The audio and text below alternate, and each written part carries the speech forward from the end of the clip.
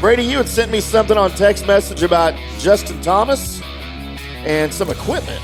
Well, it wasn't Justin Thomas. I guess he influenced. Okay. Well, he's on the picture you sent. Yeah, well, he influenced the story that I wanted to talk about with. I don't even know really. Taylor Moore. I don't even know who it is. Is that his name? Taylor Moore, yeah. Yeah, PGA Tour rookie, and how he's getting an education out on tour with and Louis Oosthuizen's with ball flight. So Taylor Moore played behind Justin Thomas a couple of weeks ago, and was able to see the shots that he was hitting. And he's a ping staffer, and he went to his ping fitting rep and said, "Hey, I can't compete out here doing what I'm doing." And he's like, "What do you mean?" He's like, "Well, I'm not hitting it high enough." And I thought it was did you read the story? I did not. You did not. So he was talking about do my homework. I'm sorry. He was talking about how to hit the ball higher.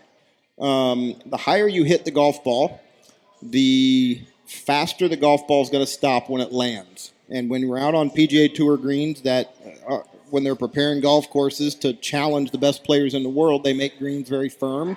Right. They try to make them very fast. And when you're hitting long irons into greens, right, we're talking about 8,000-yard golf courses now. When these guys are hitting their 4-iron from 250, how do we get it to stop? Well, you have to hit it way up in the air.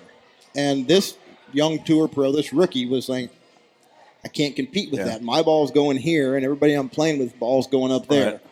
And so what that means is he's got a real small window in which to land the golf ball on the green in order to get it close to the hole. Mm-hmm. And there are some holes that they're going to tuck pins over bunkers and in corners when they try to make it more difficult to that he's not going to be able to access. Sure. Right? He's going to have to play towards the middle of the green and settle for a 25-foot birdie putt when somebody who can hit it higher can fly it right at the hole and get it to stop. So it was a neat story about how he was working with his tour rep from Ping about how do we get more height in my shots. So one of the first things that they did was look at the golf ball. Golf balls have different launch characteristics and different spin rates, and that affects how high it goes. Mm-hmm. So he was in a golf ball that was kind of a low launch, lower spin golf ball. So they made a change to that. And he instantly, I think he was talking, his height on a shot was like 80 feet. Mm-hmm. And actually, it might have been lower than that. It was 65 to 75 feet. And so they changed golf ball and got it to 80 or 85. Then they went and talked about golf shaft. He was playing a 130-gram shaft, Dynamic Gold Tour issue. And they went to go talk to the folks at True Temper. And True Temper's got a new product coming out. It's tour only at the moment. That's called, it's Dynamic Gold. I forget the exact name of it. It was like mid-high. It's a different kick point in the shaft that adds more height. So he switched shaft, and it's in the same weight range. That's something that's important to these guys. They're strong, powerful players. They need shafts of a certain weight to help the stability. And by changing golf shafts, he got a little bit more height. And so they sent him out to play. He missed the cut, but he's like, hey, this is getting better. I'm seeing my ball up here. Then they went back and talked to ball again because there's Titleist, right, at retail. Traditionally, there's been two models, Pro V1, Pro V1X. And they go in different windows, right? They fly a little bit differently. One goes here, one goes a little bit there. One's a 3-piece, one's a 4-piece, right? Yeah. Out on tour, though, there was probably 7 or 8 different Pro V models in play. Luke Donald is famous for playing like the 2012 or 2013 model of Pro V. It's what he liked. It left the golf club in the window that he wanted, that he liked where it was and liked how it performed when it stops, and so those things are important. Well, so they've got different launch characteristics. And so they went from one of the lower launching ones to one of the mid ones. And that got him some height. Then they changed shafts, it got him some more height. After he got used to that, because it's an evolution, right? You're used to hitting a golf ball and seeing how to control it. And it takes an adjustment if you've been doing it that way for a long time and had success. Well, when I hit it up there, that feels like a bad shot. Well, I need to get used to that. Then they changed golf ball again and went to the highest one. And he's like, bingo. So they went from a peak shot height with whatever iron they're talking about. It might have been a 6-iron of like 65, 70 feet to where Justin Thomas was hitting that same shot like 120 feet in the air. So that affects the land angle and how fast the golf ball stops when it lands. And so that's one thing that this pro was able to do was able to add 30 or 40 feet of height in his golf shots by changing ball, changing shaft, then changing ball again, and he's going to have a better chance to get to some of those tucked pins that are out on tour on rock hard greens. And so I just thought that was pretty interesting. So what would the construction of the ball have to do with that? So those layers you talk about, the different pieces, they have different firmnesses and different densities. And so when you change those things, I'm not the engineer here. Right. But when you change those things, you can change the initial velocity and the initial launch angle of the shot. He didn't want to have to change his golf club head. He liked the look of his club. He's like, how can we get this to do something different by playing this head, right? You could change the head and do it, but he's like, I got to play these. I wonder if it's, something to where the outer layer of the ball is a little bit softer, so it reacts better to the angle of the club to get more trajectory. Those would be the things. The specifics of that I can't speak of. Like I said, I'm not the engineer, but that's exactly what they're trying to do. I mean, when I was learning to play golf in the late 80s, if you wanted to hit the ball higher, you angled the club face out or you put it up in your stance. Well, the aerodynamics matter too. Right. And that's the dimple pattern on the golf ball. So you change the dimple pattern, it changed the rate at which it spins. The dimples in a golf ball cause lift. Mm-hmm. They essentially turn a golf ball into an airplane wing. They change pressure above and below, and so the faster it spins, the faster it spins, it's climbing. Yeah. And so you've changed to a more spinny ball, spins more, it climbs more, it goes higher.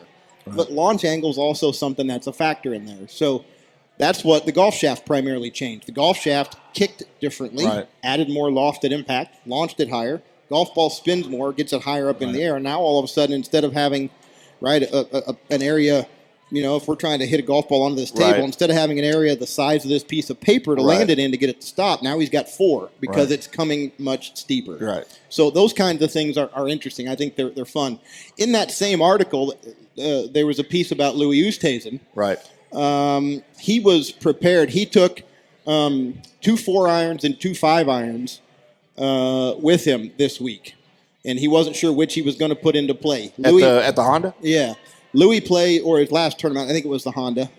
He was there. Louis plays the Ping Blueprint iron. It's a blade, and he has 4 and 5 iron in the blade. But it's not a very forgiving golf club. So at times when it's still, when it's not very windy, he also takes something called the I-210 in a 4 and a 5 iron. It's a much more forgiving golf club, a lower center of gravity. It hits the ball higher.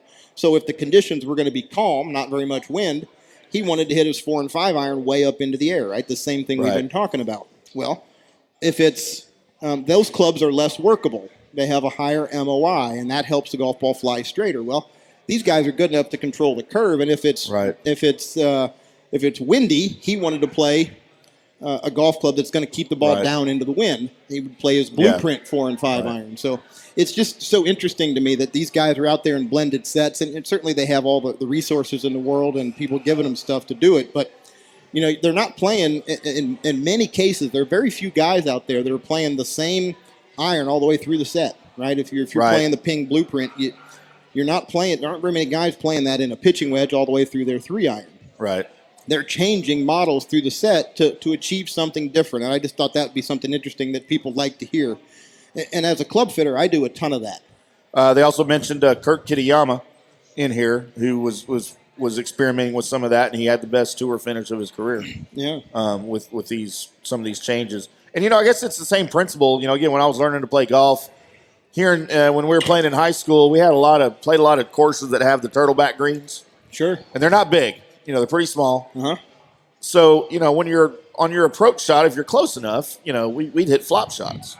We all perfected the art of the flop even from 100 yards out. Sure. We'd hit a great flop straight up in the air and drop it right down on the green, And I guess this is kind of the same principle. You're just doing it from 200 yards out, 210 yards out. Yeah. And I just can't imagine that. But that's pretty cool, though. That, like I said, every time you do an equipment segment like that, it just blows me away. I love the technology and the advancement that golf has made.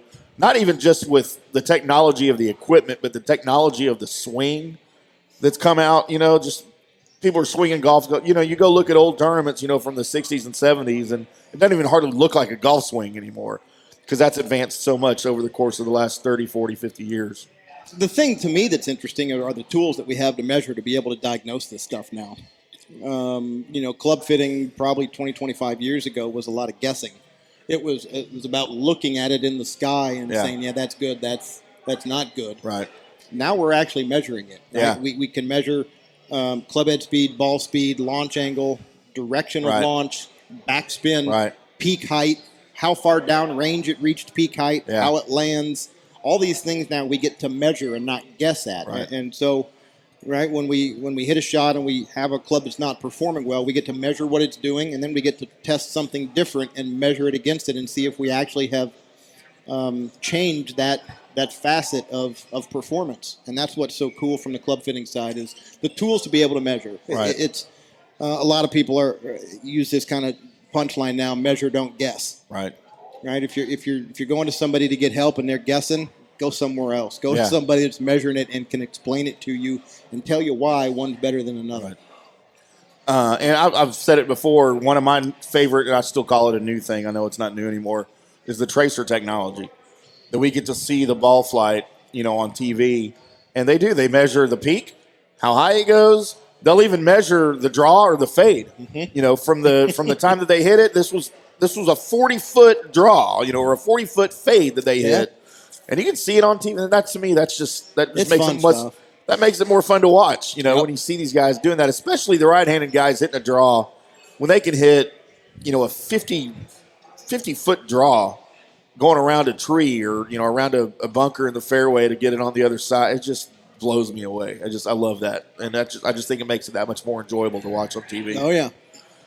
So there's your equipment talk. Thank you, Brady, for that. We appreciate it every week. Yeah, if you want help in sorting some of this out, certainly come see me, right? Shameless plug here. Find me over at the Highlands, and we'll start measuring how you hit these golf clubs and figure if we can make it better for you. That's right. Brady's one of the PGA instructors over at the Highlands Performance Golf Center in North Carrollton. You can find them on the web at highlandspgc.com or call them on the phone if you're one of those old telephony people that like to talk on the phone still.